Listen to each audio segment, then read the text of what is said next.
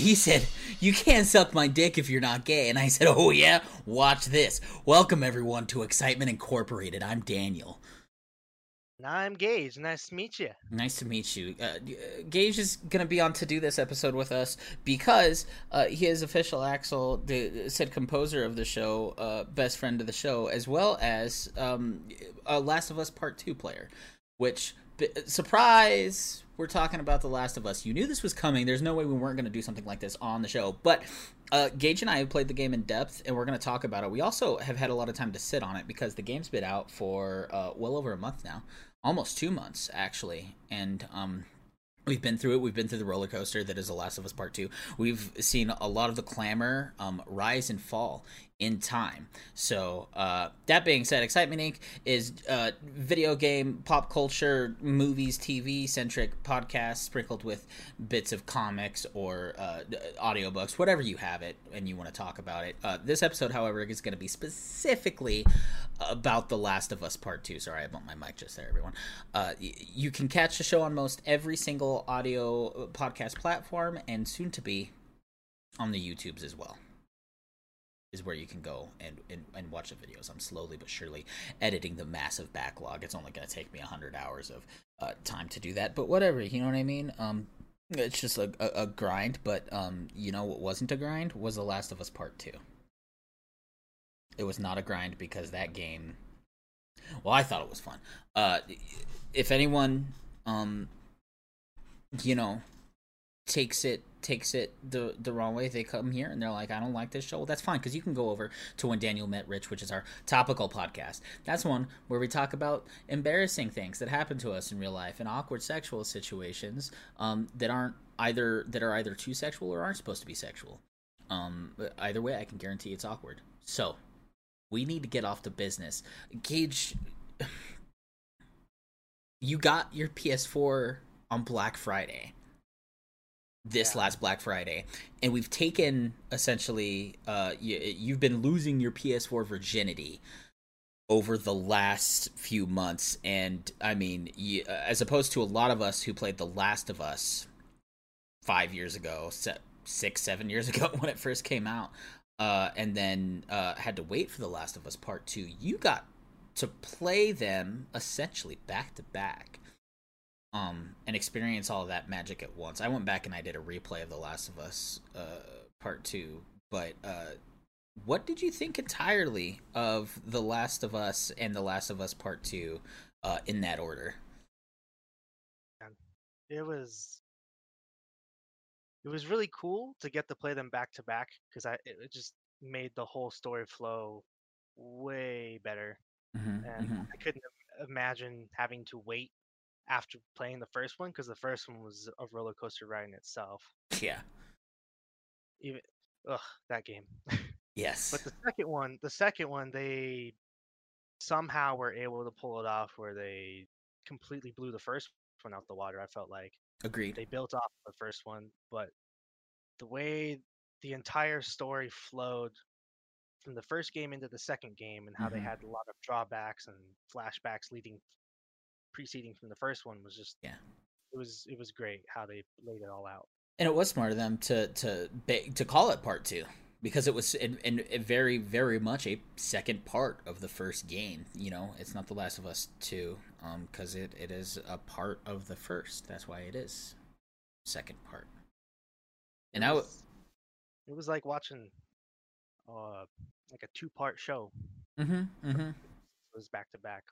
Yes, the flow was pretty flawless, and you said it yourself in the way that we had to have there's expectations of the first game where we, you know, and I thought the same thing playing through it again, was how are they going to capitalize? How are they going to take us to the emotional depths that they did in the first game again the second time? And this is something that Neil Druckmann said, that he wouldn't do the second game unless he had the right story. He would not do a second game unless he could do it right. And I'm sure a big part of that was he wouldn't do it unless he was sure he was going to strike gold again, the way he did with the first game. And he did flawlessly, because the game takes you to those emotional pits that the first game did from the get-go. And in the weird way, again, that it is the second part, we get the first game, which is kind of that roller coaster ride. And to me, it's almost like a roller coaster that goes backwards the exact same way it came forwards. Where you get to that end and you're like, okay, what's it going to be like now? And then you go backwards, not literally here, but you've got the rest of the roller coaster to go, or it, turns on a pivot and then goes through the rest of it to take you back home. That it's just as crazy, if not crazier. Yeah, the way they kind of... I thought it was pretty funny. At the beginning of the second game, they had that snowball fight. Yes. And the whole story is just a giant snowball effect where they did such a good job of building on top of each piece of suspense. That was their way of like being like, this is a metaphor, by the way. What do snowballs do? Yeah, it was really cool to see how they laid out the beginning from the second one. Like everything was super innocent with the children, the daycare being put in the scenery. Yeah. Not long after, things just start hitting the fan, and it keeps going and going, and you're just left wondering the whole time, how do they keep this pacing? How do they keep driving the story? Yeah. So with the game and the way it starts in the very beginning, letting us play as Joel right after he tells Tommy, look, I fucked up. And maybe not so much that he fucked up, so much as like, I'm getting it off my chest with you, but that's where it stops. I can't tell her, I can't do anything, and we're gonna have to live with that. And then they ride back to Jackson together, showing us how good the game looks. And that opening sequence, especially after playing the first game, I don't know about you, I felt like I was ending the first game still. Like this was the epilogue of the first game. Yeah. Very clever thing to do. And the whole game, when you listen to him talk about when you listen to him the whole first game talk about like, I'll teach you guitar, that's fine. And then he shows up with her guitar. And then he plays the Pearl Jam song. And then here I am crying in the first 10 minutes of the game because it's cathartic. You feel good being there, listening to the song, listening to him sing and play guitar too for her, which is something we never see come full circle because they just never get around to it.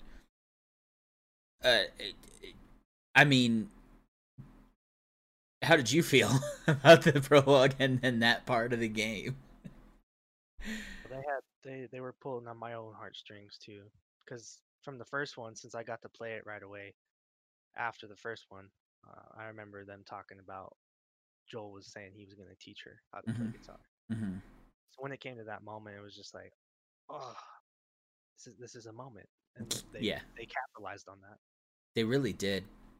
Instead of just like putting it in the vague background, they kind of, they really put into perspective, like, and especially that song, which is like, if I would be lost without you, and that's what that relationship had become, where she is more important than that. Shut the fuck up, Pam. We're not talking to you. And they cut right into that. Then we get the time jump of Ellie the night after the dance. And we start getting those bro vibes with Jesse. Who's like, heard your kiss date. And she's like, is that okay? And he's like, we broke up. It doesn't matter. Yeah. That immediate, like, Jesse is cool vibe. They start very quickly by showing us how cool Jesse is. He's very real and has, like, a pretty good, solid understanding of, like, where he stands emotionally. Yes. That makes him a very grounded character, and in a way probably makes him the most sane character in the entire game when you look at it from that perspective. He's the one character who's not, he's along for the ride, but he's not, he's loyal, you can tell. Purely because he's still helping out his ex and his friend who are now together, clearly. And then they start adventuring around. He goes, Ellie goes out with Dina. They go through the bar, and Ellie gets a bigot sandwich. The bigot Classic. sandwich. A bigot sandwich. Oh jeez. Oh jeez. I'm glad they didn't use anything worse than that when they finally told what the asshole at the end said. You know, and that's so funny. Here's your bigot sandwich. It was an apology, Ellie, but we get it. There's a time and a place for it, and that was in the past before civilization ended. Well, also that apology was pushed on both of them from Maria. Yeah, they're both like, this is a fragile truce, and I'm not eating this sandwich. Clearly, steak and horse wasn't it steak and horseradish or something like that? He's like, he made her something good. Had steak in it. Yeah. But yeah, they talk about how like she's not talking to Joel, and it's kind of like these hints of like, oh shit, and then they're talking in town, her and Dina, about watching a movie that night, the both of them, which just hurts more later when you come to terms with these things. Did you know that when you cut someone and they bleed into the snow, that the snow melts? That makes sense. It does. There's so many tiny little details. I'm thinking about the snowy area of that game and how good it is. So they push forward, and we get to switch to Abby and start playing as Abby. Did you feel betrayed after we find out what Abby is there to do? Yeah, I was just like, at first I didn't realize what happened because I thought I was still playing Ellie. Really? So I was like, wait, how the hell did Ellie get up in the mountains? Mm-hmm. Yeah, I was so confused. Mm-hmm. I was so confused. But then once I realized who the heck is this chick? Yeah. Why are they making me play her? What's her importance? Yeah. And she says that she's there for someone. Did you have any inkling? It was spoiled. It was spoiled for me. So, it didn't soften what happened at all. Still destroyed me a little bit. But did that? But yeah, you didn't have an inkling. No, I managed to avoid all of the talk that was going on before the game came out. Lucky. So everything was completely fresh and unspoiled when I was getting into it. That's good. I'm happy for you. Which just made it more dramatic and just like, Exactly. You're so excited to see Joel when he grabs you, pulls you out. Who are you, Joel Miller? That's wonderful. We're just gonna ride back together. So when Abby blows Joel's leg out with a shotgun, what was that? Was that on a scale of 1 to 10? How's that oh shit moment for you? Because I didn't know how she did it, so that also caught me off guard. How did it feel when she did that? It hit me as soon as Joel and Tommy were introducing themselves to everybody, and then as soon as Joel said his name, everyone looked up and was just like, and I was like, oh god, no, don't do this, no. Yeah. And then like, yeah, so kablah, right? Yeah. Freaking kneecap. No, it was very. Yeah, I was like, they really went there. Yeah. Holy crap, they really went there. This is it. Ellie shows up. She just gets pushed down, and then they well, let's just say Abby goes full jack on poor Andrew Ryan. This took the cake for golf club deaths. That's for sure. Beating his head in. Was that contrived to you? I was a little upset it wasn't, like, yes, it was brutal that she beat his head in with a golf club. To me, I wish, like, they couldn't have done a bat. And the bludgeoning death is always, like, the worst. There's a part of me that wishes it was just a little less, she could have done a slow, like, throat slit, something. She wanted him to suffer, and she beat him, to the point he wasn't even there anymore. But I digress. I even wondered if that was like a small nod to BioShock, because it just reminded me of BioShock. Yeah, right. It was a hotel though, so I guess it makes sense that the golf clubs were there.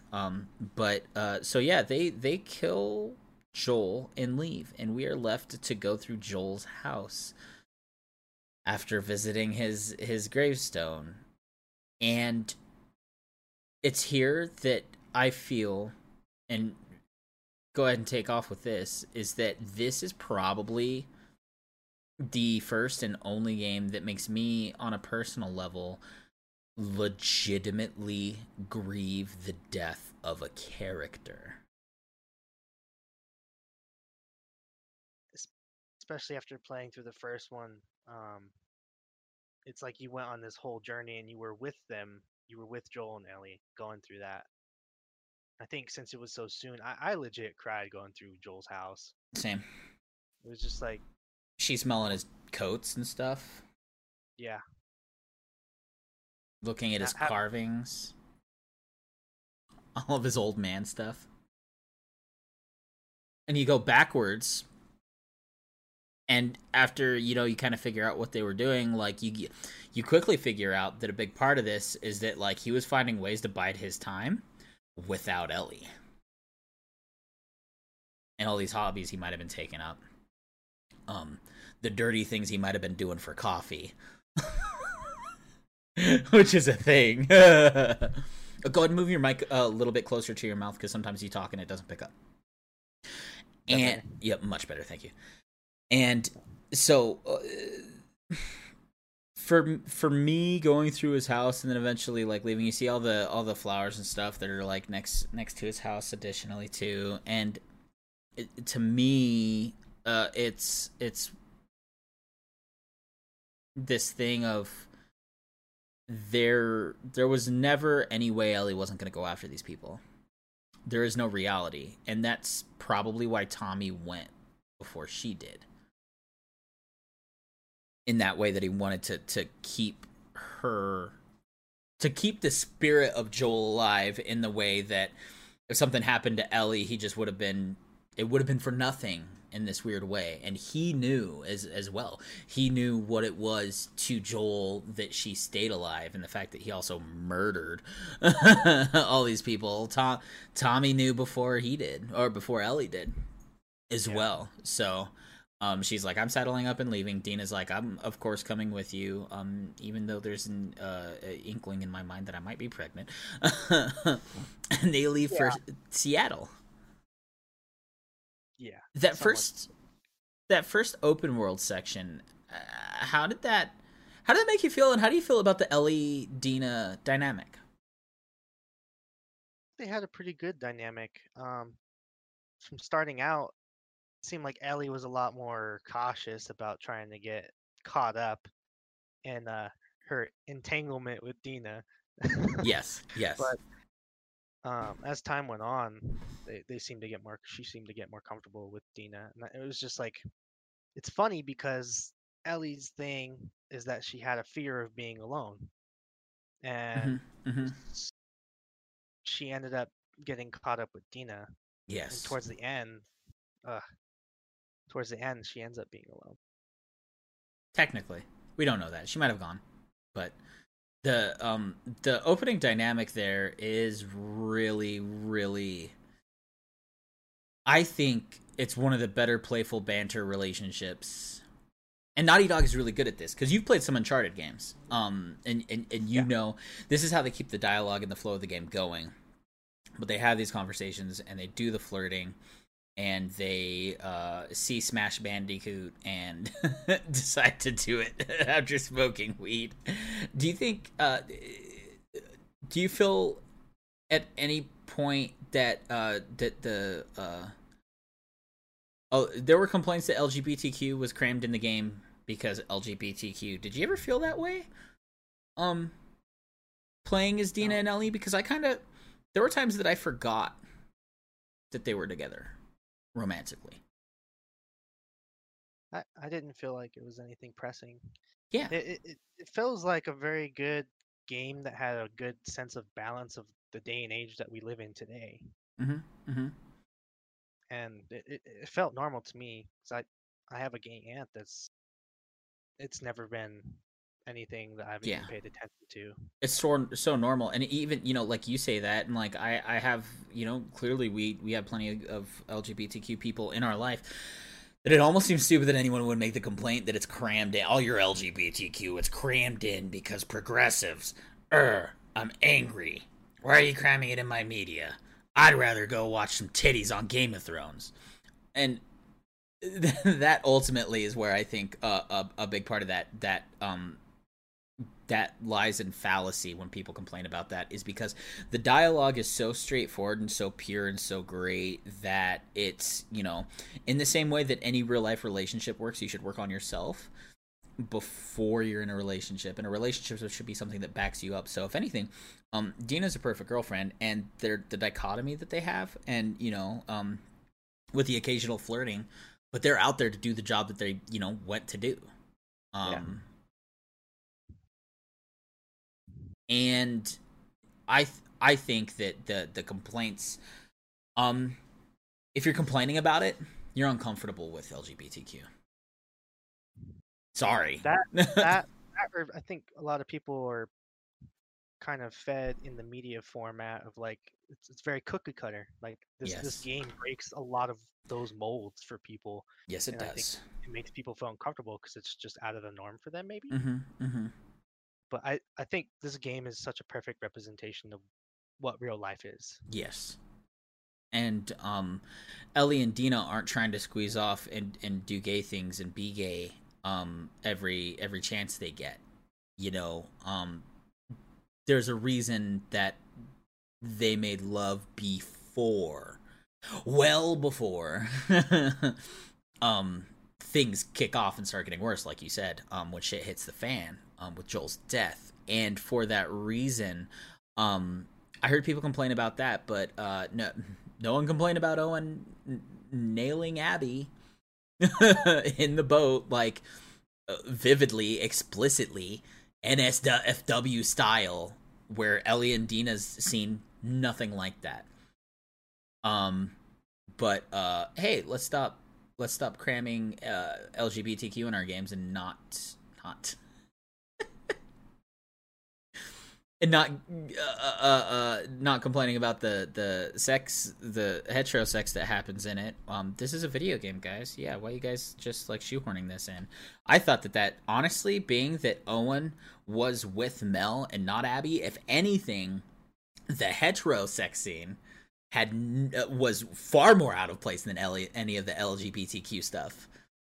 When you think about it, it's just like, again, look, a bunch of piece of shit people, but we'll get to that. We need to blast through the story here, just to make sure we don't lose substance here in terms of our pacing. So, we find out Dina's pregnant. That's a slap to the face to us and Ellie. Ellie's like, "Are you serious?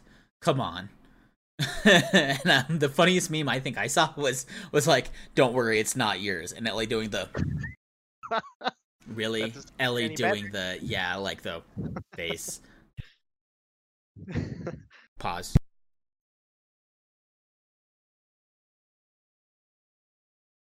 Sorry. No worries.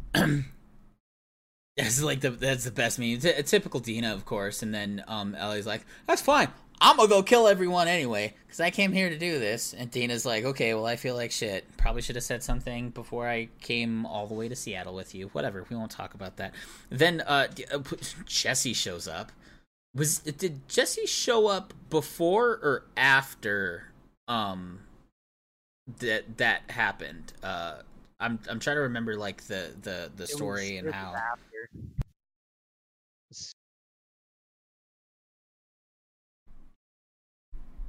I'm trying to remember where it happened. What did you say?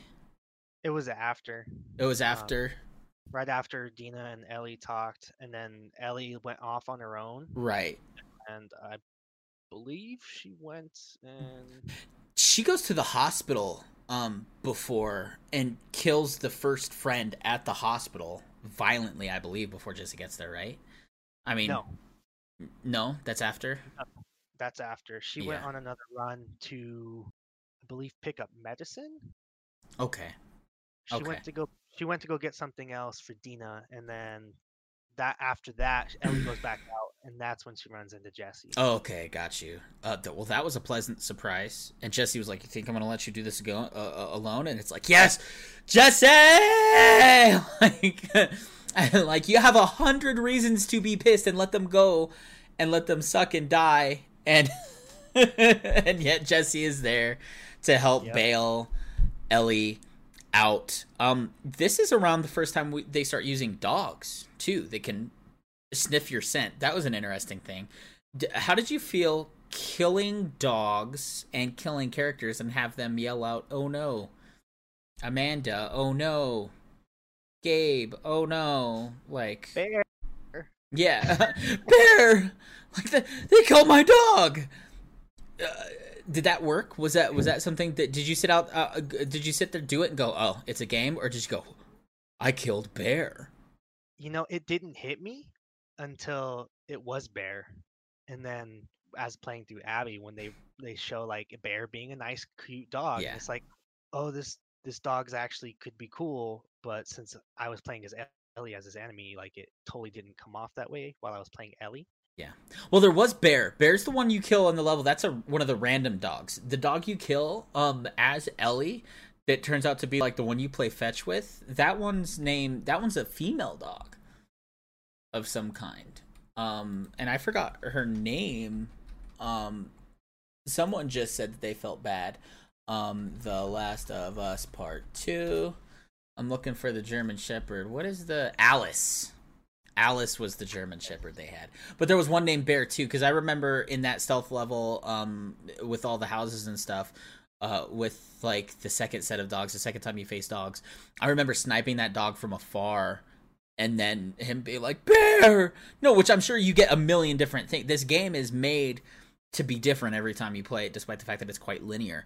And you can get a different reaction because there's a million ways to go about this. You could kill both of them at the same time and never hear that line, Yeah. But it does hit you eventually. And especially like when you kill Alice when the dog is jumping onto you, and then later on you're like, "Oh, we're gonna grab Alice," and you're like, "Wait a minute, is that their dog? Oh God, that is their dog." Ugh. Yeah. There's a lot of subtle things that happen in the game. Like, Yeah. if you're not paying attention, it would have totally gone over your head. And But it was. Go ahead. do you think that they some people say, "Oh, they just did this to make you feel guilty. They did that. They make you kill the dog and then play with it so you feel guilty." I don't think that they necessarily did it to make you feel guilty as much as to point out like this is someone. Alice at the end of the day was somebody's dog. I don't think they want you to feel bad per se. And a really good Kotaku article I read said that this game is one of the first games that you strictly play third person, metaphorically as well as actually like physically. It's not just the game. You're watching a story play out and you get to play as these characters as you go along. A lot of people like to identify with the characters they're playing, which makes sense. But at the end of the day, you're in someone else's shoes. Yeah. And going about that. This game is the first game I feel like I can say there's no main character driving the story. The story's going to go on the way it's going to go on. True. And in those moments, I never thought like, oh, they wanted me to make me feel guilty. It was more just like, this is a really cool way of showing two sides to every story. Yeah, very much so. And also the way that an eye for an eye makes the whole world blind, almost literally. Yeah, in almost every situation that turned out terrible. And like the crazy thing is, this is a long format thing. So when we watch these characters do these things to each other, and they just go on and on and on, and they ruin each other's life, this vicious cycle. It's really, I feel like, as we're watching Ellie get closer and closer to Abby's side of the campaign. So she kills her friend brutally with a pipe. She beats one of her friends to death with a lead pipe. Probably doesn't help that said friend said that Joel cried like a bitch, or was a little bitch, and that was very effective at making you go, "Get her, Ellie. Fucking get that bitch now." Right? I don't know, that infuriated me. Yeah. When she decided to put salt in that wound, right? Yeah, it's just like, you really gotta like, you gotta dress it up like that when you're about to die anyways without her beating you with a lead pipe. Right? Who knows? Maybe it was like mind games. It was psychological warfare at that point. But she beats her to death, and this is kind of where we get to see that Ellie is like definitely going down a new path. A path that is like all new brutal. And then Ellie tries to pull a Ellie tries to pull the old Joel and get Mel and Owen to tell where Abby is with the point on this map, and she better point on this map too. And then he tries to wrestle the gun away, and then this is where Ellie kills Owen, and then, well, she kills Mel and then Owen, and Owen whispers in his dying breaths, she's pregnant. And yeah, that you can see Ellie freak out and collapse. This is a big thing I want to point out in one of my main arguments towards the end of the episode, about the dichotomy between Abby and Ellie. But Ellie fucking killed a pregnant woman. She didn't realize. She didn't know. It was concealed pretty well. She was wearing a big jacket. Okay, Mel could have been a little fat. All right. Mel also plays Tiny Tina. Did you know that in Borderlands? No, I did not know that. Same actress. Yes, she's all over the place. If you look, she does a lot of stuff. I think she was in she did something in Uncharted 2, but I don't know. So it switches to Abby's point of view. We get to see her father be the coolest guy ever and save this zebra. And then we find out that he's the surgeon that was going to operate on Ellie. We get to see him talking with Marlene about what's wrong about it because he doesn't want to do it. He feels bad. He knows what he's doing. And they feel terrible. And they say, this is it. This is the cure. And then they go for it. And then, well, what happens. Because... what? He was making the point that Marlene was upset, and she was the one that was making the point of she was asking him the question, what if this was your daughter? That too. The way he justified it was like, this one thing can make up for an entire lifetime because it was the human race that they were talking about. True. Very true. He never did answer that question, what if it was his daughter? Which I think if it was, he would have probably done the same thing Joel would have done. Ultimately. They couldn't answer that question, though, because they had to leave it morally ambiguous. And her dad, the surgeon, he needed to stay flawless because he was the kind of person that in Abby's mind, he couldn't answer that, let alone with Abby, like, listening, like butting her head in, hey, are we going to kill a little girl today? And then she gets to find out the hard way that Joel didn't let it happen. Fast forward to Eye of the Tiger. Ba, ba, ba, ba. Ba, ba, ba. And Abby's just like working out. She's doing steps. She's doing lifts. She's doing body lifts. It puts Owen off to continue training. Continues to train. They decide to leave Ellie and Tommy be. All of her friends die. But in the process, she finds Lev and go ahead. You got to know this one. What is his sister's name? Sorry, it's been a minute. It was Yara. She bumps into them, and they technically cut her down, or did she cut herself down? They came over and cut her down. Lev cut her down. Lev cuts her down, and then they escape together. That was a pretty intense scene when they string up Abby. At any point during Abby's half, did you come to there's no guilt here, but did you become concerned for Abby as you played through her stressful situations? Me too. At first, I was kind of like, I don't know how to feel about this. And then once you start playing through, being put in the stressful situations with her was just very like, it broke down every barrier of me having any emotion of resentfulness or anger. Yeah. There was none of that. It was just like, as soon as they humanize her with her father, it does become a whole new ball game. No matter what, no matter how much you like Joel, it did become a whole new ball game. I felt pretty scared too, and then seeing the way, she kind of comes to terms, and she begins to take. She does have a conscience ultimately, no matter what. She does have a conscience because she doesn't. She's 11 yard. They're like, we'll be fine, yeah, but she goes back anyway. She's like, she sees them hanging, and she's like, geez, these kids are probably gonna die without me, and that causes her to go back, right? Because she's always been very about herself, and went back. So that's really, really. And they were scars.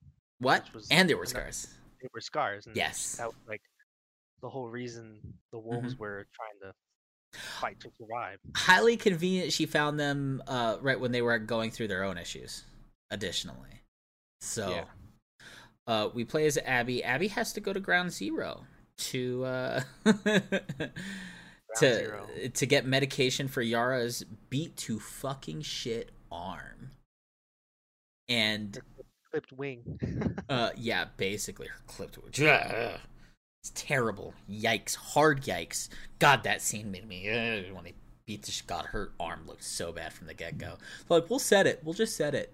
No, you're not gonna set. Did you see what they did to that fucking arm with a hammer? It completely broke the bone right there. So, I mean, I was terrified in Ground Zero. That whole time, because they built it up, and I'm like, what could possibly be in here that's bad? I mean, I understand it's Ground Zero, but like, they haven't introduced anything that's like, sci-fi fantasy. What could they do? And then, you get in the ambulance and you find out. How did you feel? Until I was reading the notes down there. Mm-hmm. Once I started reading the notes, I was like, it all started here. Yeah. I was like, oh, when things get left alone for so long, these things go crazy. Yes. And who's to say what goes wrong when they're left too big for that long? Undisturbed, because no one was going down there. No one. Yeah. Yeah, I wasn't ready for that one. I did not think it was going to be 4. Yeah, exactly. The Rat King, as it's called. What did you... some people say that was a little bit too contrived of Resident Evil. They say that was a little bit too Resident Evil for them, and that they didn't like it. Every time I hear someone complain about this game, I think I'm listening to a whiny child, but I digress. I feel like Resident Evil, their characters are way more out there. Yeah. This was not a Tyrannosaurus. This was not a dog. This was not a, there was no Spider-Man. Yeah. / half living human. It was just a bunch of bodies molded together. Which makes sense. Yeah. That's how the virus works. It glues you to things. And the fact that they have the same biological DNA, the fact that they're clumped together, that makes complete sense. That would happen. I've got a fun question for you. So, Abby, basically, I don't know about you when I was playing as Abby, barely handled the Rat King. That thing was beefy, let alone when the other one broke off and started running. Yeah. Asshole. Yeah. How did you... what? I died so many times. Yeah, me too. I died some too. Because I was like, when do I stop shooting? Yeah. Because I'm out of ammo. I think this is a testament to the gameplay and how they take advantage of the gameplay, and as it relates to the player character. Do you think Ellie would have survived the fight with the Rat King? No. Yeah. No way. Ellie would not have been in the shape to handle that thing. She can barely handle the clickers and the stalkers on her own. I mean, her game is a silent one, and when time's up and it's all between her and that thing, it's like, oh wow, this could be oof. Hard oof. Yeah.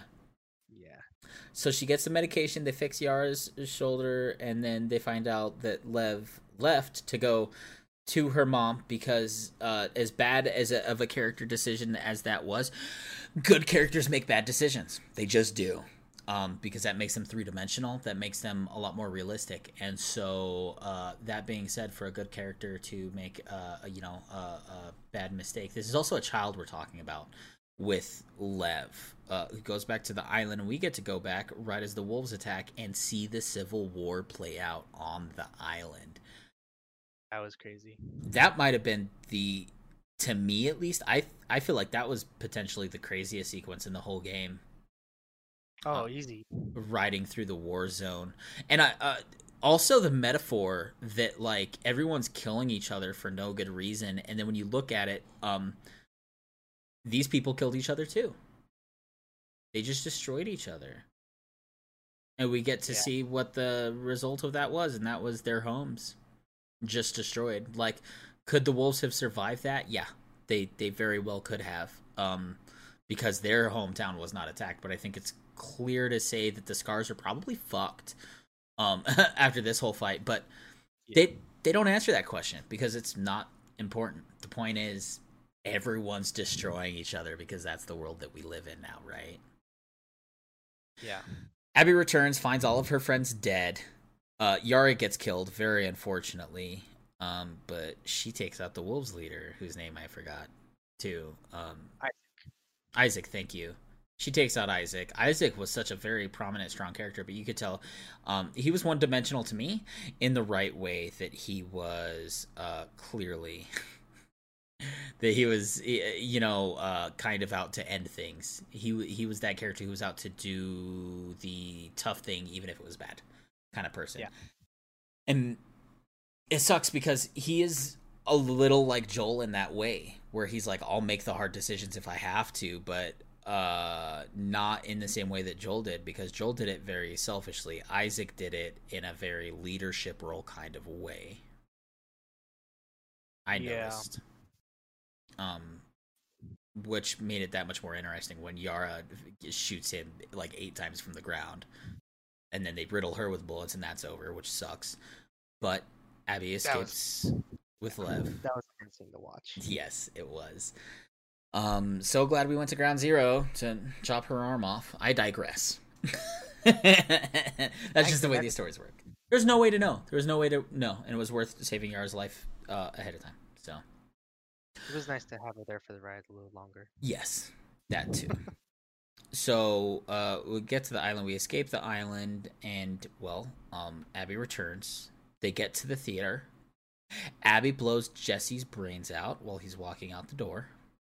Sucks pretty bad. We're about 99% sure she's gonna kill Tommy irregardless. And she fires on Tommy. Luckily, he survived, clearly. And then that bitch-ass boss fight backstage. Oh my god. That, to me, was probably the most annoying part of the game. Fighting Ellie as Abby. Yeah. The most conflicting part of the game. Because I had the same thought that a lot of people said they just went ahead and did, which was just let Ellie kill Abby. Which I did the very first time, an opportunity I had. I let her kill Abby. Not like right away. I didn't like run into Ellie, but I did like try to hide and then probably not fight as hard if she grappled me or something. And I thought I would just kind of like let it happen and see if this is the way the game ended, and that this is the way they would kind of let you end it if you wanted it to, or if you wanted to fight as Abby. And as it turns out, they just let you. It is a game fail state to fail against Ellie. Yeah. That whole fight was so annoying. That was a rough fight because I felt so internally conflicted. Yeah. So I was like, this is not how I thought this was going to play out. But it was interesting to see a game twist it on its head like that, because no other game has done that I can think of. Where you're technically your main character is also the hardest boss in the game. Yeah. Yes. So Abby bests Ellie. Dina walks in and is about to get her throat slit, to which Ellie says she's pregnant, and Abby says, good, and is ready to slit the throat before Lev says something. This, to me, is the ultimate defining of Abby's character in the way she works. This is a moment that defined the character she is in this game, where she's about to kill Dina knowing full well that she's pregnant. and only stopping because Lev says don't. This is my largest argument for Abby sympathizers. There are people online that say Abby's my favorite character. Abby was just fine. Abby was completely justified. And we make the arguments that all of the characters in this game are pieces of shit. Yes, they're technically all pieces of shit. But Abby does not find redemption in this game. She begins redemption by helping Lev, but we also have to look at her journey in the way that it relates to progression as a person. So there's a lot of Abby sympathizers, and I'm okay if you want to be Team Abby. I'm completely fine with that. She's not a good person. In fact, she's worse than Ellie in a lot of ways because she's much, much, much angrier. In the way that she knows that is the defining moment. Ultimately, she knows Dina is pregnant and says good and is ready to still kill her. Would Ellie have changed her mind if she knew Mel was pregnant? Probably. If Mel went at her, Ellie might have had to do something a little bit different, right? Abby had the upper situation in a split second. So to me, the reason they left that in is because they really never wanted Abby to go straight from bad guy to, oh, she's a good guy too. She has a conscience. No, she's still an angry person, and it hasn't been that long since she started growing a conscience and helping people that needed help. And while that might be a redeeming factor for her, Abby is still basically a complete piece of shit for gladly being ready to kill a pregnant woman, a pregnant person.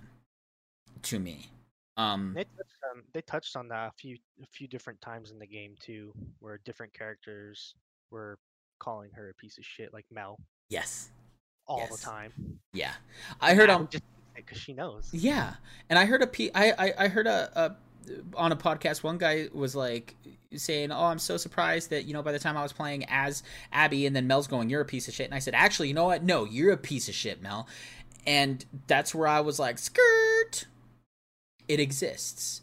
Full on, like, desperate need to be in either the black or the white without acknowledging there are shades of gray can really blind people into thinking that Abby's behavior is okay. That they can be on team, Abby flawlessly, and that it's all right. It's okay to still be okay with Abby as a character. That's completely fine. But to say, no, you're a piece of shit, Mel. Mel is one of the only other people. Mel and Jesse are the only people that are how do I put it? In character, flawless. Innocence, true. That they, Jesse is pretty neutral, but Mel is very, very good on the spectrum. She's very good in the way that she was never comfortable with what they were doing. Mel was the first person I think that suggested letting Ellie and Tommy go because they had nothing to do with it. And then, later on when they get back, she doesn't even want to talk to Abby because they went and they did that. And to what really bums me out is to hear the large personality I heard say no, fuck you, Mel, you're a piece of shit. That just, to me, I'm just like, oh my god, this is what gives the trolls and the haters fuel, is when you say dumb, very uncritical thinking thought process of, no, fuck you, Mel. No, Mel is perfect. Mel is fine. Mel is a victim in many ways of this.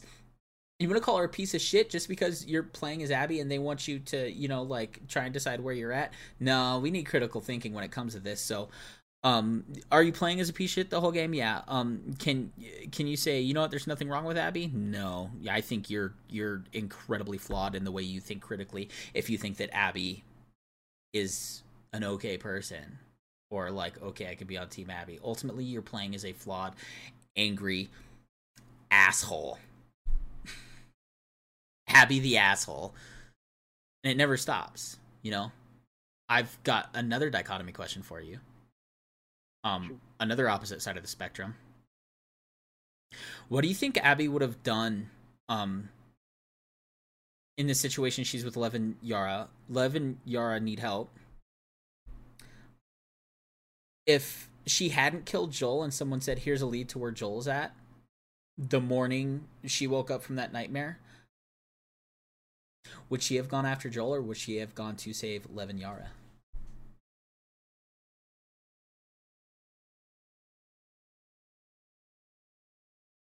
Dun, dun, dun, dun, dun, dun, dun. Yes, very much so. It's a hard question, though, right? I mean, it's like It is. You do have to stop and think about it, but like you say that confidently. You say that confidently. She was hell bent on going after Joel. She just was, right? That was her peace of mind. If she didn't get Joel to make up for the death of her father, that was like her point of existing. Yes. Rewind to the first game in which Ellie says, "Why do you do this? How do you keep going? What do you do?" And he says, "You find something to keep fighting for." Right? I think Lev and Yar there, ultimately, it was something that was easy. It was good timing for them because Abby saved them. If Joel was still alive, they'd be dead. Yeah. Lev would be dead. Yara would be dead. And in terms of Abby's character, it's okay if like you ended up being just fine playing as Abby. I was just fine playing as Abby. You too, right? Yeah. At first, I was kind of like, why are they making me play as her? But once you start playing and going through the stuff that she's been through, and you see what she's lived through, it's like there's not just black and white. There's some gray here. It's true.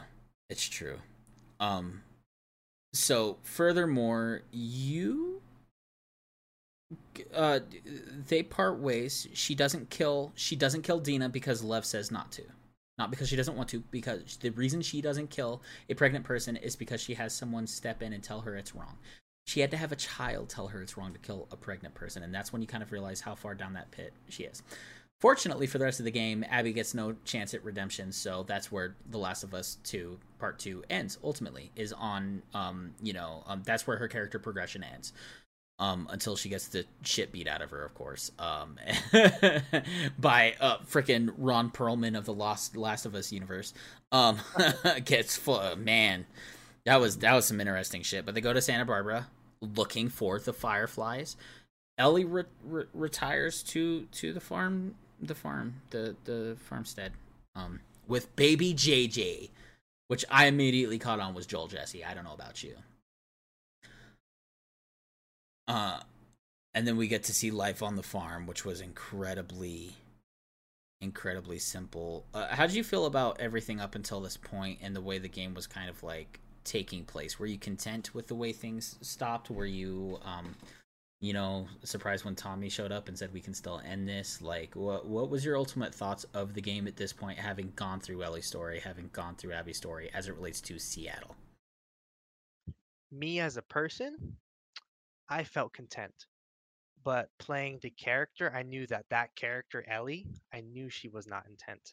And it was very much the same factor of Abby having to go out and get Joel. Ellie felt like she had to go out and get Abby because she was having nightmares about PTSD. Yeah, she couldn't just let it go. And I think that was her dealing with her own demons and trying to go after Abby. It's true. This is a very opportune part as well to talk about the backwards process of her birthday surprise at the museum with Joel. Him pushing her in the water, her pushing him in the water, and addressing that she knows how to swim now. Very cute, more progression. Joel saying, you would have gotten along with Sarah really good, his last daughter. Lots of things that come full circle and also hurt your heart quite a bit, right? And we get the feels. He does all the stuff for her in the spaceship. And it's here that we find out, even more than what we knew in the first game, what he did for her, how much Joel loves Ellie. Things like going through the aquarium and the zoo and the museum, I've noticed there was a very big running theme on moments in the game, like the slow pauses and everything. The memories.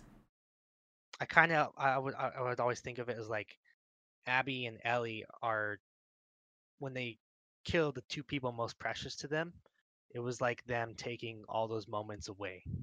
Yes. And it completely broke them both down. And I think Abby was worse off because of it was her dad, and Joel wasn't exactly Ellie's dad, but Uh-huh. Ellie and Joel had built up that relationship, especially once you go through and see the museum scene and like seeing how Joel was with Ellie, Mm-hmm. how Mm-hmm. how playful it was, and it was just like you felt like this was almost Joel's redemption at getting a second chance of spending time with his daughter. Yes. Very much so. I'm really glad you put it that way. I didn't even look at it that way, that, these were like literal memories we were looking at. These were memories, and that's what made them so important. Yeah. And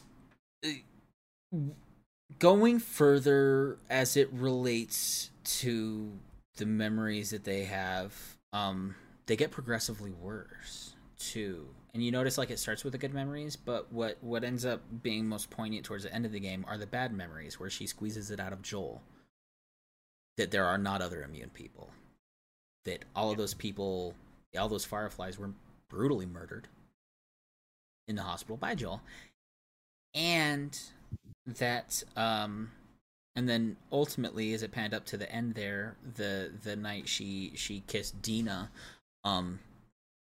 bigot sandwich guy says that's inappropriate, and Joel knocks his lights out.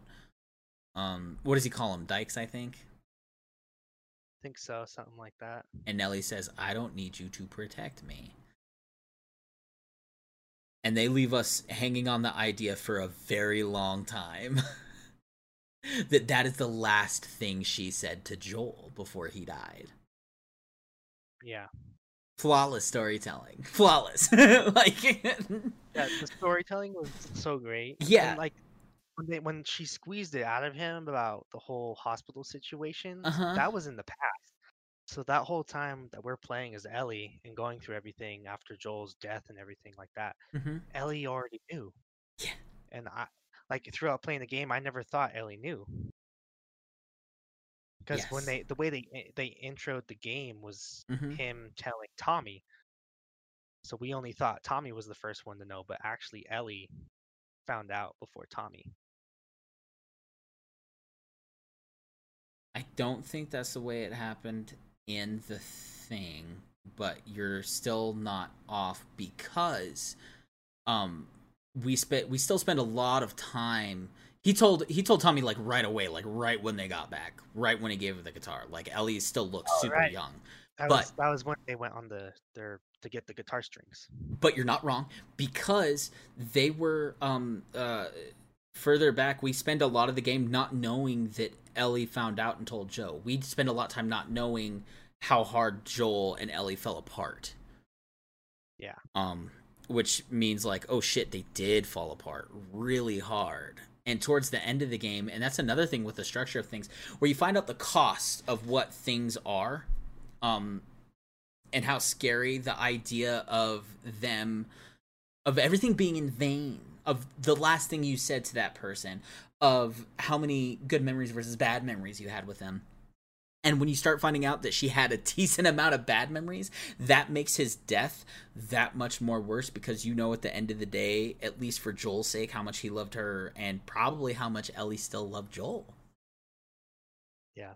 And as we figure out that some of these memories were bad memories, not good memories, it makes it that much more desperate to find out what the resolution will be, where Ellie's going to settle on Joel's death, because you can't go back, but you can only figure out how bad it really was.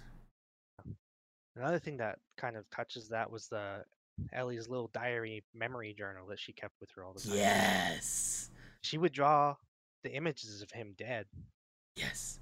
So the bad memories definitely stuck with her. Yes. But you also have good memories in there. Mm-hmm. Mm-hmm. Yo, you're 100% like, correct. You can't have the good without the bad. It's true.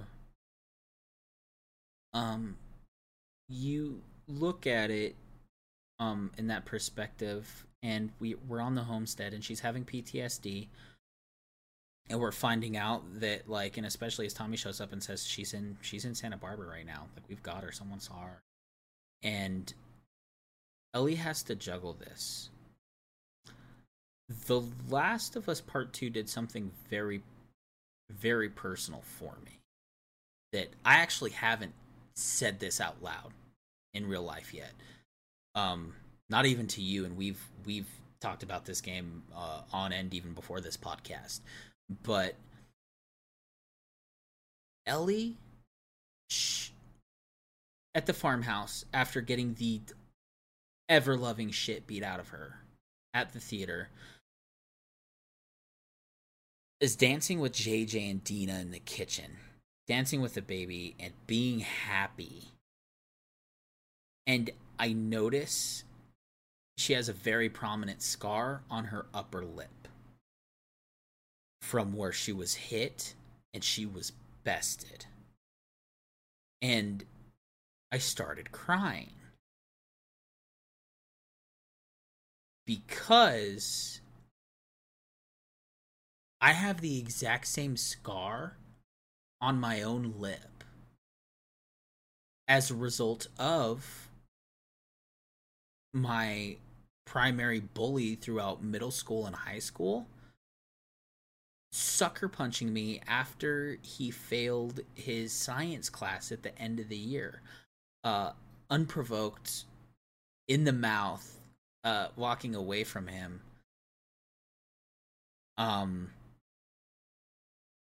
Walking away from a friend in his general direction, and he just sucker punched me. And I saw stars. And I ran to the nearest classroom, which was actually my English classroom. My English teacher is in there going like, what is going on? And I stop at the desk, and I'm cupping my hands, and I have a pool of blood cupped in my hands and on the desk, and I stop and I touch the desk, and I'm like, and he's following me into the classroom, calling me a pussy for running. And I look up, and I'm furious at this point. I look up at him, and I see his face flipped from "I've got you" to "oh shit," because it's so much blood running profusely out of this old scar right here. I remember, the lidocaine. It's not as bad now, and it seems like it fits in naturally with my face. I have to remind people it's there sometimes. So, Never noticed that. yeah.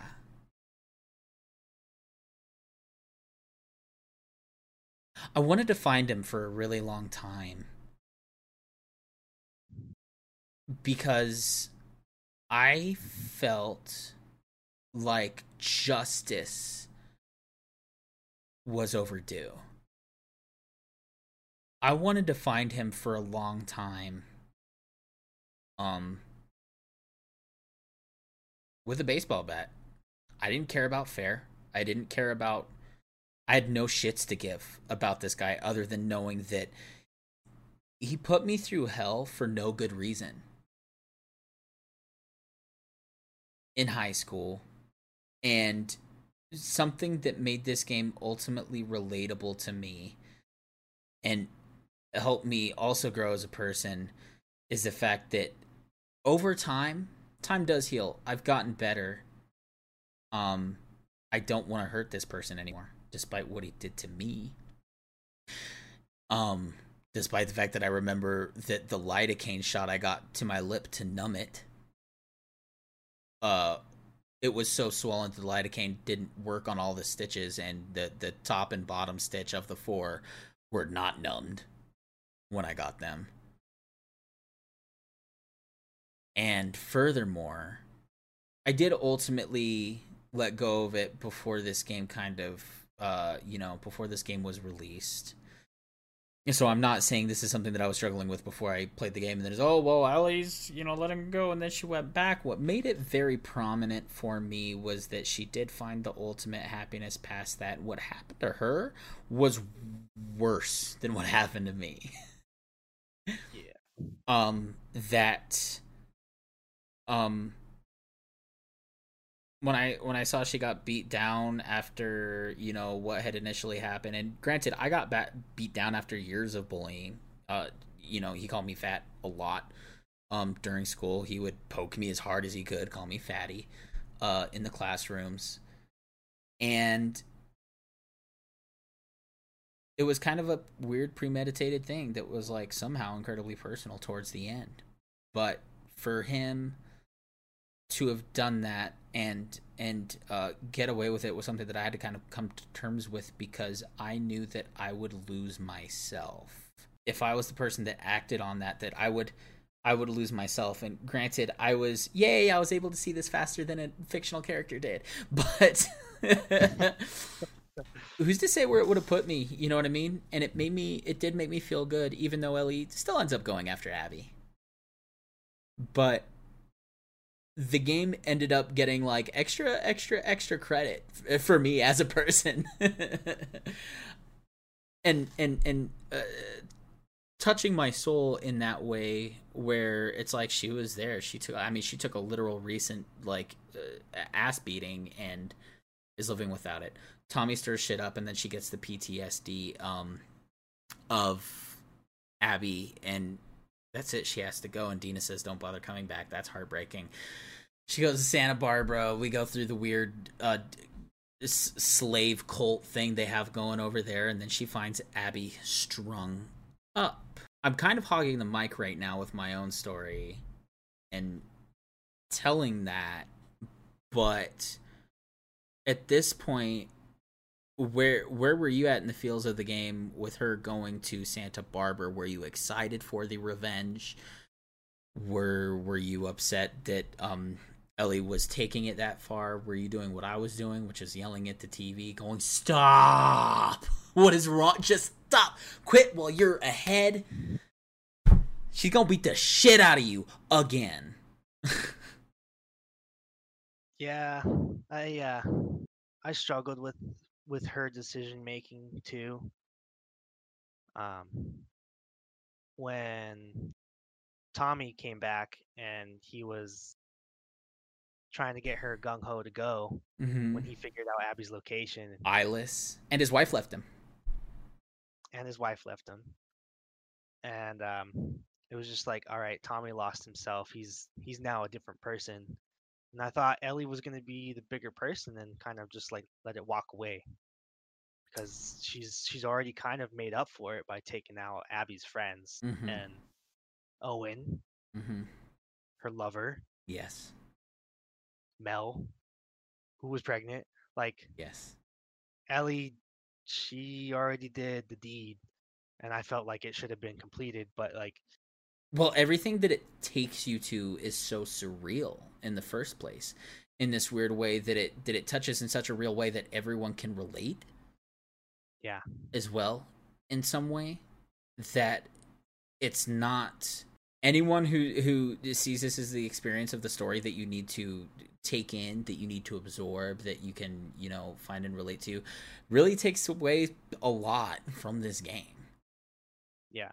In the same way that I do, and that you do, and other people do, unless you think Abby is a flawless human being, in which case you're, you know, just try to suck Neil Druckmann's cock. He wouldn't want you to, because he would be like, really, you're misunderstanding me in the game, in the story. But yeah. He'd be drinking out a water bottle and just let the water run out his mouth to let you know how stupid you are. It's like, just go back, play it again, think about the characters, think about the characters. Let's do it the right way.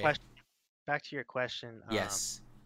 I think it was troubling and hard for me to feel okay with Ellie's decision to continue to go after Abby, because I wanted her to stop.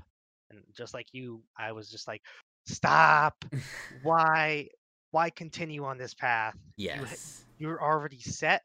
Like, you made up for everything that had happened. Like, things are good. Don't screw this up.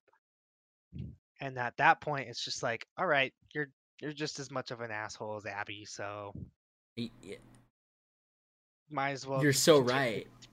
You're so right. At that point, she's going to extreme. She is Abby at that point.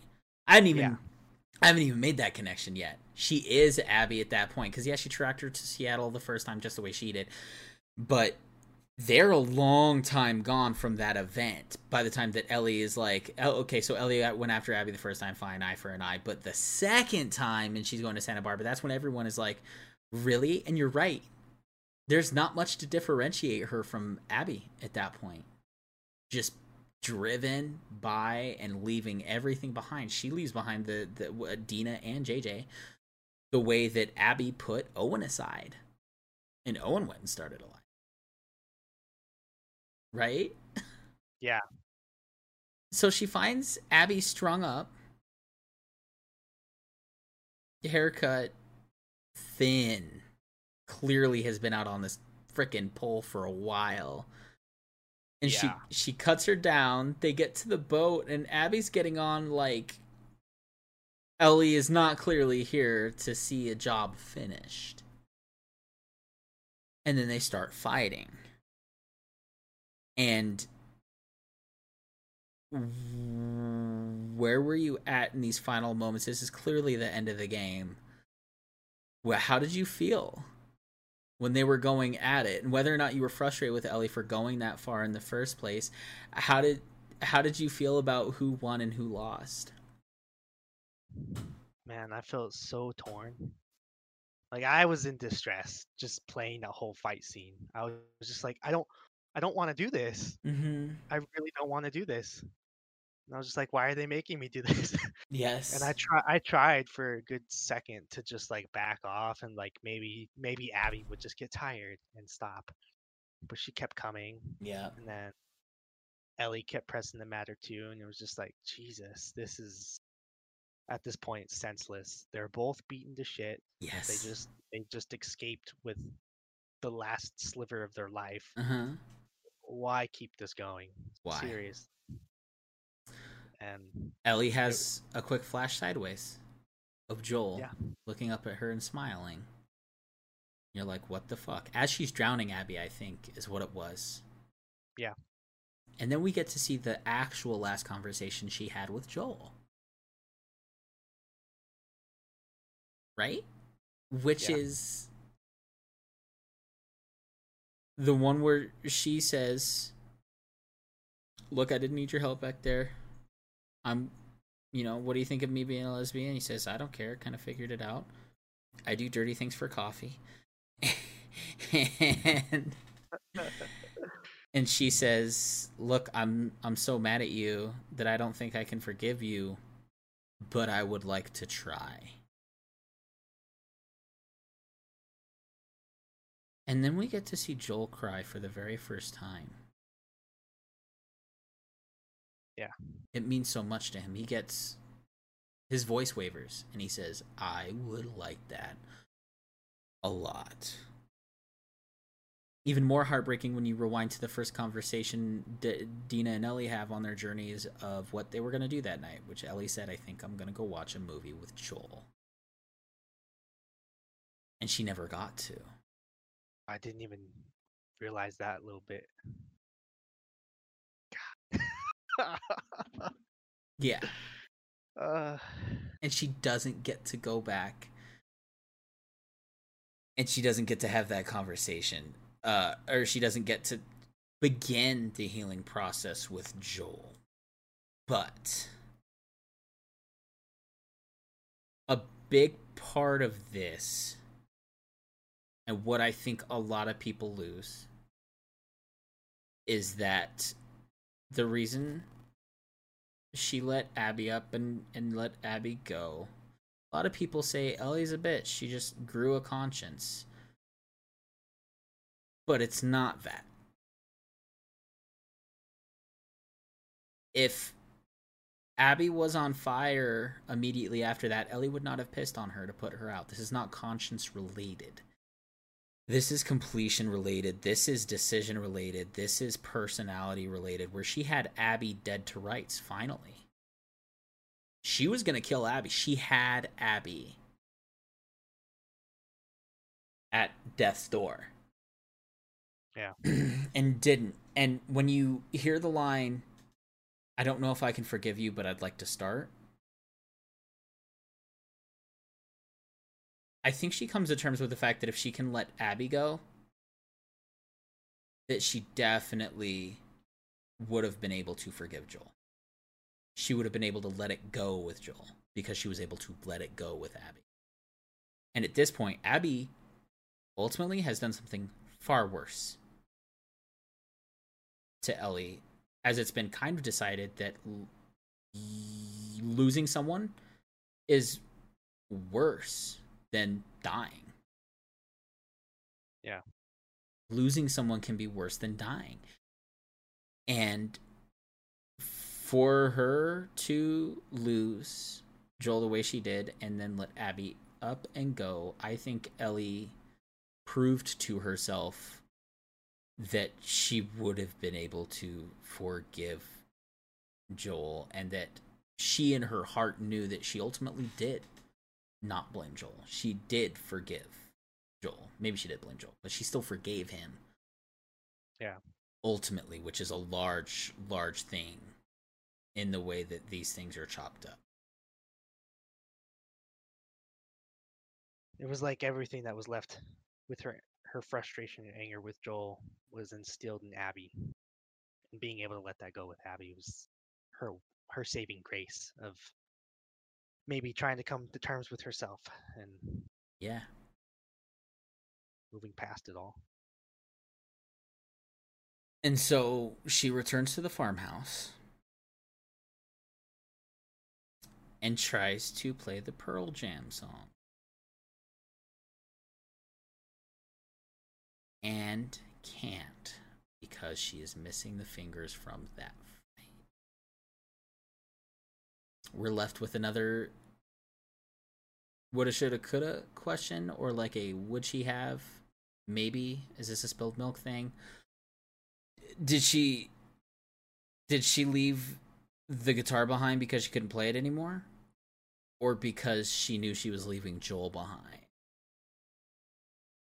In that way. In leaving.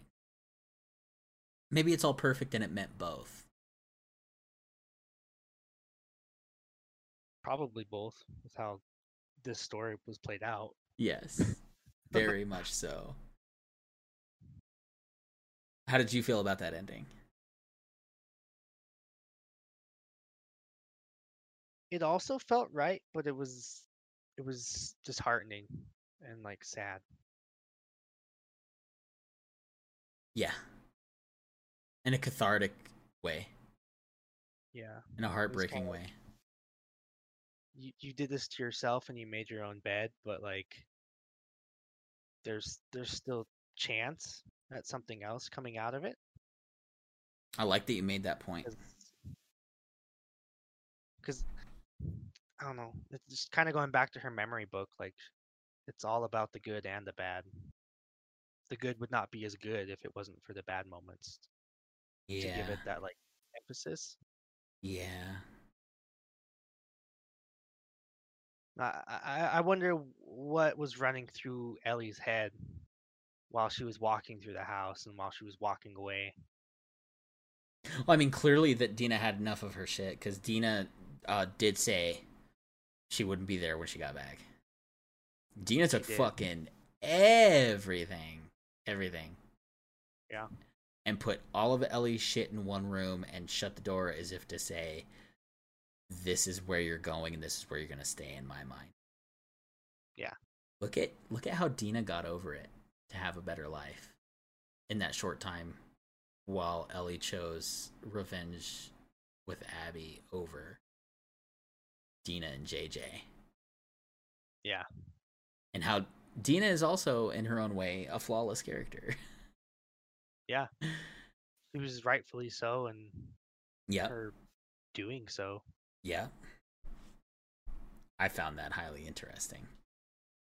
So that's the story of The Last of Us Part 2, that we've kind of gone through it, and we were able to really dissect the absolute shit out of it just now.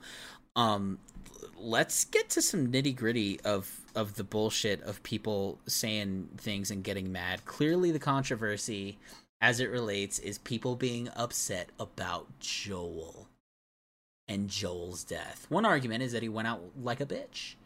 People said, oh, he didn't get a hero's death, which I completely disagree. Abby wouldn't have come to kill him if he didn't end up saving Ellie. The first person to stand between him and Ellie and saving her life was Abby's dad. And so he put Abby's father down to save Ellie. And this is what ultimately caused Abby to train to come and find him and kill him. Yeah. At the end of the day, Joel died saving Ellie. Plain and simple. That was his ultimate goal in the first game, and they saw it through to the second one. It's true. It's true. So, to me, comes as no surprise that the person who killed him came for revenge. It just does not surprise me. It's almost like a warrior's death, you know? You die an honorable death kind of deal. Yes. Dying for something that you felt you needed to die for it to exist. If God gave him a second chance, he would do it all over. Yeah. One of the larger statements in the whole game. People are so upset about the game that they make you like, oh, we're gonna have to play as Abby, and we're gonna have to. And Joel went out, but he's not in here for the rest of the game. And I talked in the beginning of the episode about how this is a game that makes you mourn very quickly over a character death, and everyone cared about Joel massively. Everyone loved Joel. And here we are in the aftermath, and people are so upset over Joel's death that they say that's the primary cause for it being a terrible game. Was killing Joel in the beginning. And then the cherry on top of their little shit sundae, they say, is that they make you play as Abby. And who is not a likable character. I don't like her. I sympathize with her majorly. She's been through some shit too. But they say that ultimately what made it bad was that Joel died. They say they are upset that they don't like the game because Joel died. And you know, what no one realizes is that Neil Druckmann is just soaking up and slurping down all those bitch fucking nerd tears. That these poor people, Joel went out like a bitch, and that's what made the game suck, and he was the hero, and I didn't do this, and that's why I think the game sucks, and Neil Druckmann ruined the franchise. Neil Druckmann sent out to make you bitches upset in the first place, and every person who says the game sucks because he did that is actually just a sore loser. They're just a sore loser, and they are just as upset as everyone else, if not more, than those of us who understand why it had to happen in the story, how it made the game so good, how it made it exist. I don't think the Last of Us Part 2 would fucking exist without Joel's death. I just don't. Or in the fashion that it happens early in the game and not later on. People go, why couldn't he die later saving Ellie? Well, because the first game is an absolute heartbreak to go through. And how do you top that without immediately killing the most important person to you in the story immediately? And then making you go back slowly to realize how much more was there to that relationship than even you knew. I think something that people failed to catch on to was this game is not about playing a hero or a very specific character. It's a game that tells a story among all of its characters. It's a Shakespearean tragedy in that sense. Yeah. It doesn't matter how much you like that person. If that person is, terrible to another person, then that's how that works.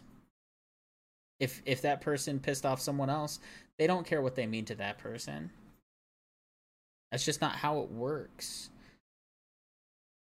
And so that made for, a lot of things. A lot of people say that they were really, really upset that they said, oh, we got faked out by the trailer when he said, I'm not going to let you do this alone. It was Joel. And it faked us out. Blah, blah, blah. That is also, honestly, I think it's a good strategy. Because when it happens in the game, this is what happened for me. I forgot for a split second that Joel was dead. Because in that situation, who is the number one person who's going to be there for Ellie? It would have been Joel for that split second. And it's the hand toucher, and he's like, you think I'm going to let you do this? And I was like, Joel. And then it's Jesse. Not that I wasn't happy to see Jesse, but I actually thought for a second, I was like, oh yeah, Joel's here now. Yay, Joel's dead, and he's not coming back. and it hurt. I could see how Ellie would have thought that too. It made us think that. Even in the marketing had the long con, the long game, playing the long game of we're going to start instilling these ideas now. Maybe it wasn't intentional, you know? Just more unintentional brownie points of them nailing the game and making me feel things that I don't know if I'm ever going to feel the way I felt playing this game in any other game for the rest of all time. Thoughts? It's a special game.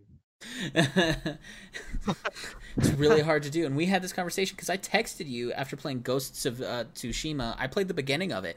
I didn't get 15 minutes into that game without feeling like I was playing a PlayStation 2 game because of how shit the facial animations are, because of the lesser grade animation as it relates to realism, and without the motion tracking, without the mocap of the characters. I thought I was watching animatronics when I was playing Ghost of Tsushima, and I was like, damn, like none of this works. Watching a character walk through a curtain, and part of his body like clips and walks through the curtain, and his head just like ghosts, no pun intended, through the curtain hanging from the doorway. And I'm like, that didn't happen once in The Last of Us Part 2. That game was so real, and it put you so far into it. That never happened like that. Yeah. You know? That I watched a video on that kind of delved into the sound design of the game too, and I didn't realize how much detail they really put into all the different sounds, like the arrows for the scars and the wolf and Ellie's arrows. Yes. They all sound different. Oh my god! They actually went through and like they attached like feathers to the scar arrows, just to give them their own unique sound. Really? Yeah. And the heavy breathing. Every time things would escalate, they would have the heavy breathing when things were getting crazy. And it changed it. Because you saw that. I'm assuming you bring that up from the Twitter. There was like a Twitter. What was it? When they call it a long stream of Twitter tweets, something. A thread. Sorry. So there's the Twitter thread of the artist who said, just so you know, when the breathing happens like this is like us pushing through the heart palpitations of how she's behaving right now. And every time you hear her breathing alter, it's a palpitation of the heart, hypothetically. And you're like, they did science to figure this out. They did anatomy, biology, science. Yeah, the amount of detail. Holy moly.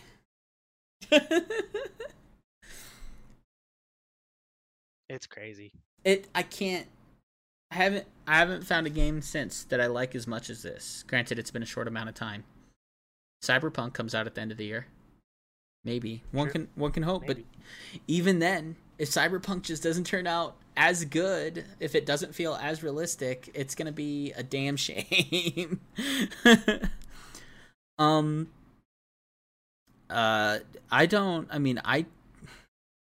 feel like I've said most everything I want to say. Where are you at?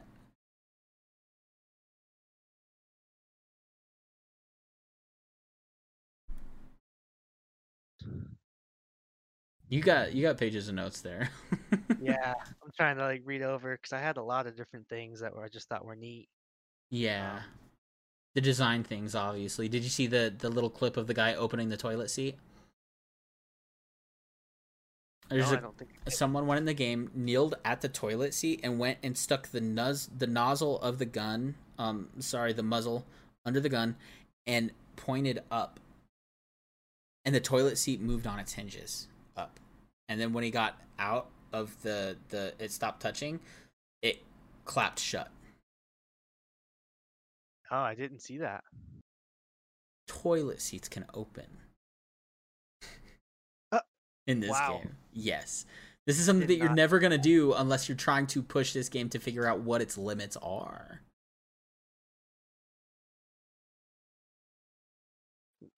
One thing they did really good too was just keeping the pace up.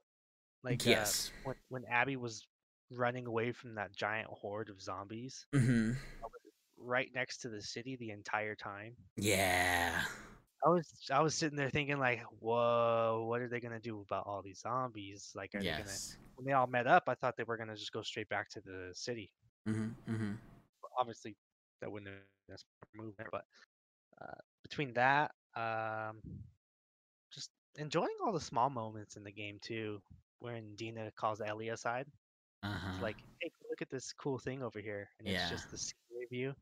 They did that in the first game too with the Mm-hmm. giraffes, Yes. and it was nice to have those slow moments along with the crazy moments. Take on Me Ugh, in the music shop. That is something that is completely missable if you are not checking everything in this game. This is something that you can miss. yeah. I was eating at Great Scots with my mom, and Take On Me came on, and I was like, I'm not hungry anymore. I was like, this song ruined fun and food for me, and that was a breakfast chimichanga that was delicious. You got the chimichanga. That's pretty. Yeah, I finished. I still finished. I'm fat, of course, but I digress. Uh, so with all of the aspects of it, to me, a lot of people say I think there's a fine line in terms of finding the absolute truth behind the way you should feel about this game. I feel like absolute haters either haven't played it or should be watching reality TV and soap operas if you didn't like it. There are much worse games out there for you to say are complete abominations. Also, the same people that say how terrible this game is. I mean, aside the fact that they're clearly bitter, is that they're very upset. They're very upset that Joel's dead. They're very upset that they were forced to play as the woman who killed him. For reasons I can't fucking blame her. I can't blame her for killing Joel. I just can't. So, that's just me being, like a third person party, and I see you nodding, so I know you agree with most of these sentiments. Oh yeah. Then there's the opposite side of the spectrum. The personality I know that said, "No, Mel, you're a piece of shit," and I had to lean into this thought process of like, let's not overcompensate for the haters. We need to take everything at face value. Just because we find a reason to play Abby without being so miserable we turn off the fucking game, is that we find reasons to sympathize with her, not to like her, but to sympathize with her for the same reason that we could watch our worst enemies fall and break their ankle, and we would probably still be tempted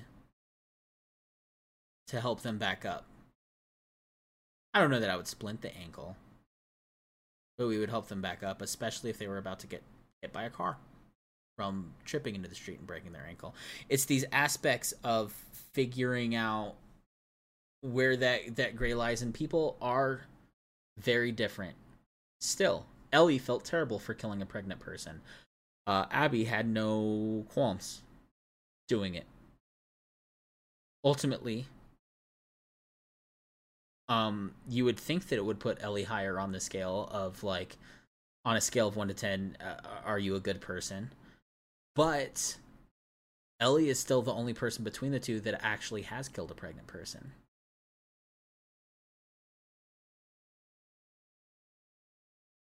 You can't escape it. You cannot escape the violence unless you learn to let things go, unless you choose not to be angry, let alone about everything. And how these things can eat you alive, how your angry actions can eat other people alive. Give them PTSD long after you finished. But it's without gleaning these messages that the game ultimately goes to waste. People that get hung up on the Joel and Abby dynamic without acknowledging that, you know what, Abby is beginning Joel's style of journey by finding something to fight for, which is Lev and Yara. And she's more like Joel at the end of this game than even Ellie is.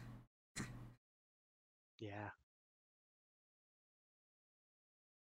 Which is insane. But when you don't take away from that, you ruin the story. So for me, ultimately, every time I hear a hater, I just think, wow, you're a baby. You're a whiny, crying, little, angry baby. Call me crazy.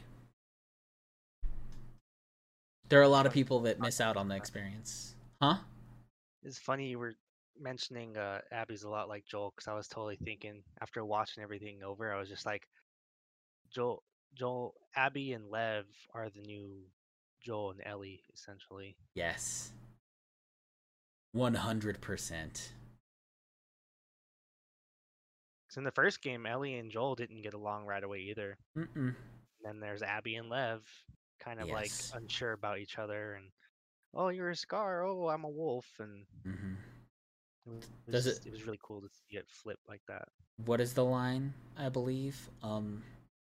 Abby's most quotable line in the whole thing, I do believe, is what she says. Well, we're not from the same, she says, I'm different people. I'm with different people, or I'm from different people. And Abby says, no, you're my people. Yeah. And takes ownership in that. So here's that. If only she still wasn't okay killing a pregnant person, then maybe she would have been a little bit more flawless. But ultimately, that's what makes the best characters, is when they're three-dimensional. I digress. Maybe in The Last of Us Part 3, we'll get to see Abby grow the fuck up a little bit and maybe go, actually, now that I'm not angry all the time, maybe I was an absolute complete piece of shit. There for a second. Possible. You got any closing thoughts?